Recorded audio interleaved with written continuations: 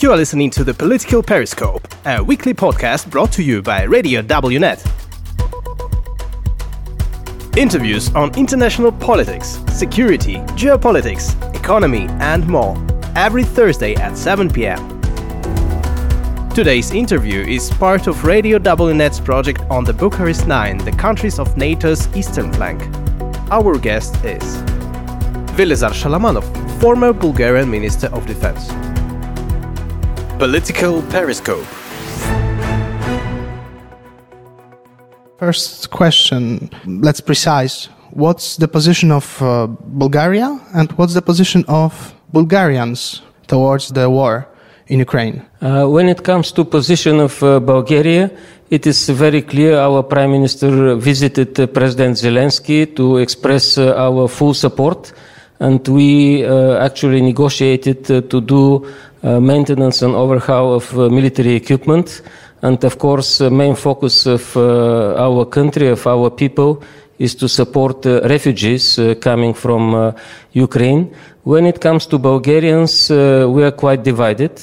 And it is a serious challenge because we feel the pressure of information operations of Russians to divide the society, and really through fake news and other mechanisms to develop a kind of opposition to official Bulgarian position in support of Ukraine.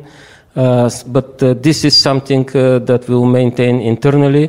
Bulgaria is in full support of all the decisions of NATO and EU, and on bilateral basis supporting Ukrainian. Are there any initiatives, maybe on government level, maybe on non-government level, to fight, to struggle against this disinformation propaganda? Very, very good question. When I was Minister of Defense in 2014, we developed our Vision 2020 for the summit in Wales, and countering propaganda and disinformation was one of the main focuses. Not very much was implemented since then, but recently there are several initiatives to establish a strategic communication unit in Ministry of Defense to focus specifically on disinformation related to defense matters. At the same time, there is a similar move in Ministry of Foreign Affairs.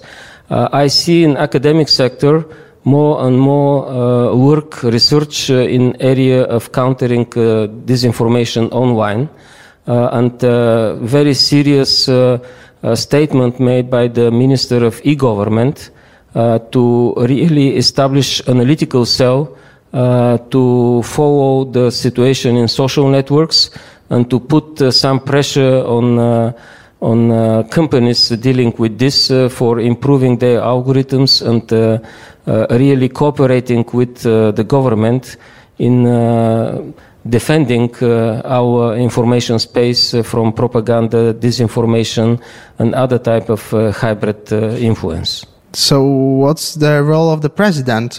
Many people accuse him of being pro-Russian. This is one of the challenges we face because, again, I have my experience during the Kosovo crisis where we were facing a similar challenge, but at this time, President, Prime Minister, Parliament were very united.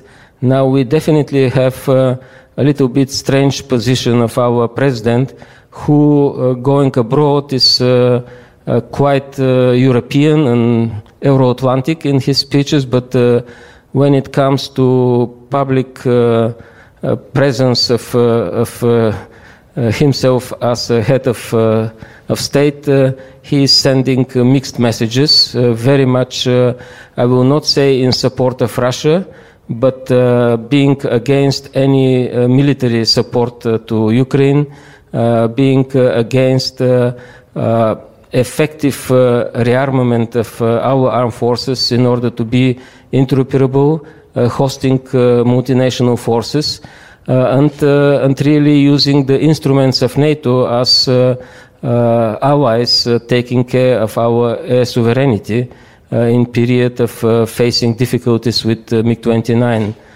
maintenance. Today in Lublin, Poland, the Self-Government Congress of Free Seas Initiative starts.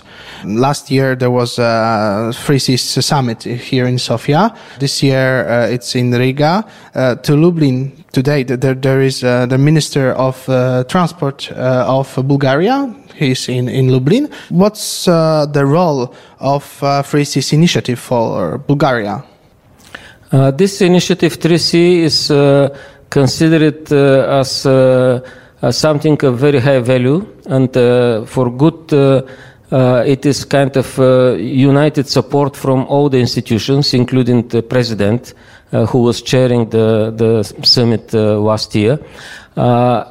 Because the main message is that this is mostly economic initiative, so at least our president tries to exclude security and defense dimension of the initiative. It is considered as initiative for connectivity, transport and digital connectivity, and it is a very high priority for current government, especially to improve this north-south transport infrastructure.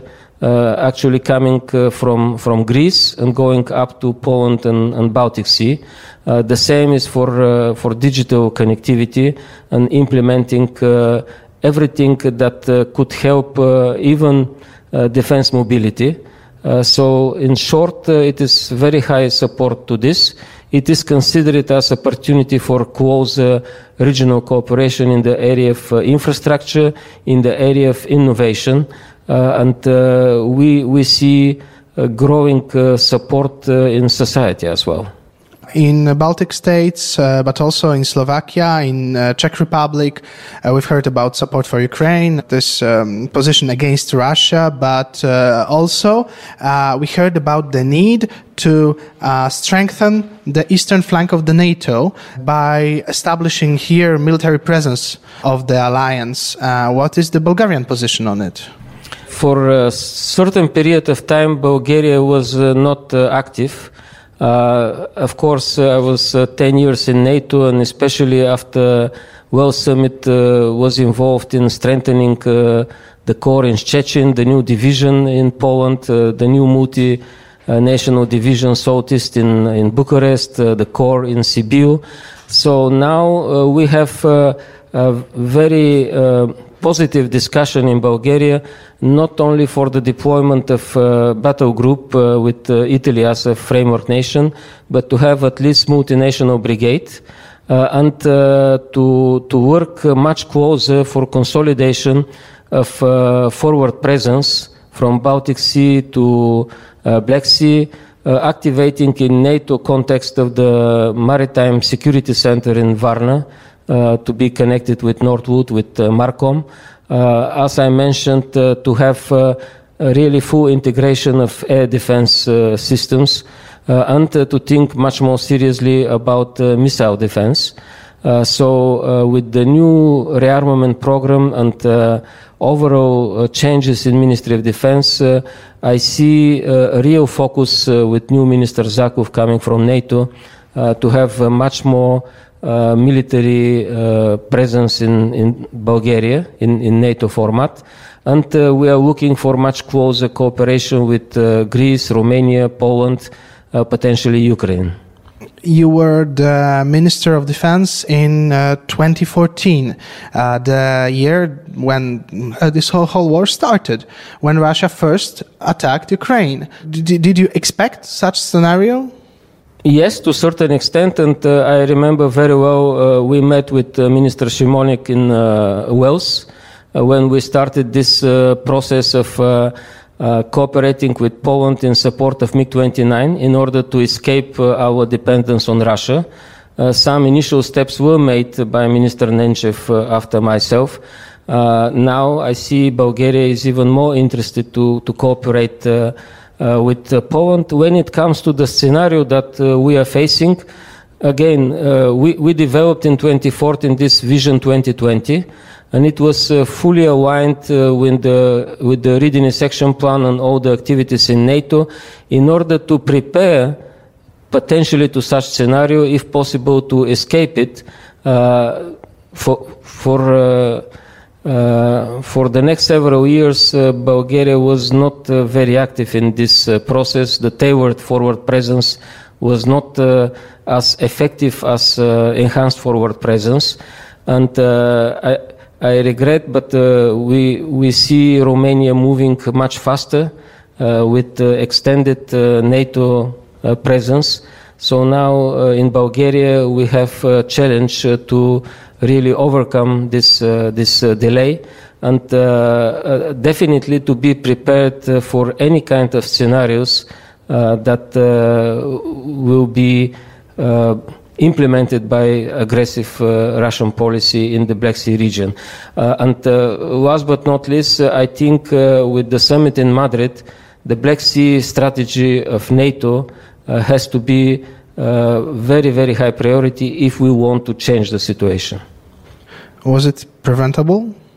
It was not 100% preventable, but what we hear from President Zelensky is giving some clue, because he mentioned several times that if the sanctions against Russia were strong enough after 2014, and if the process of support of capability development in Ukraine was more aggressive, most probably it was possible to prevent this.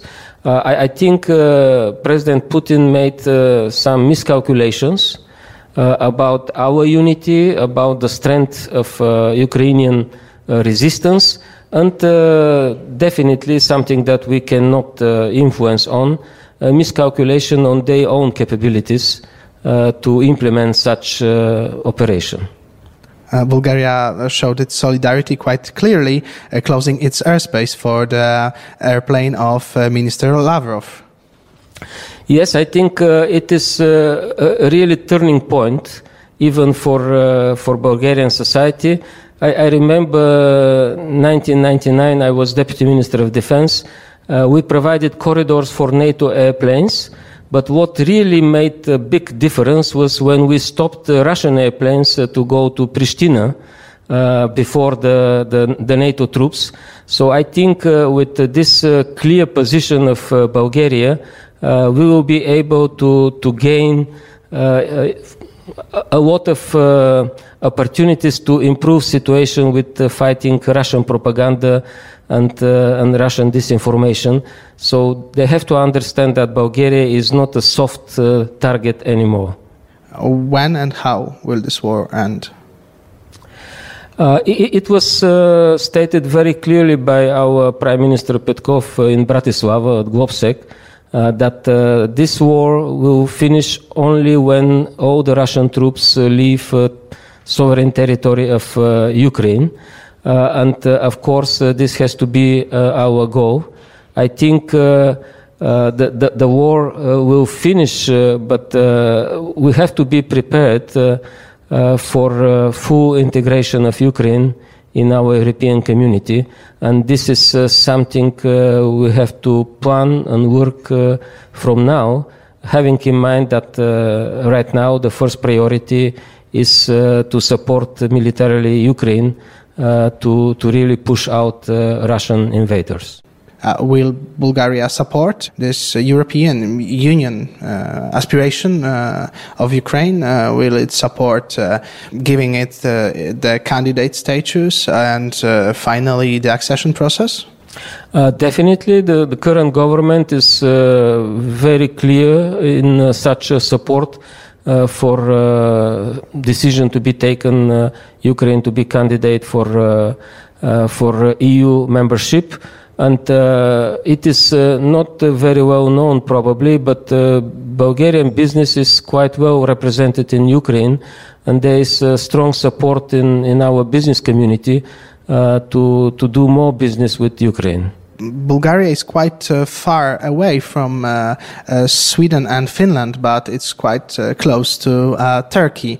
What's the position of Bulgaria in this subject?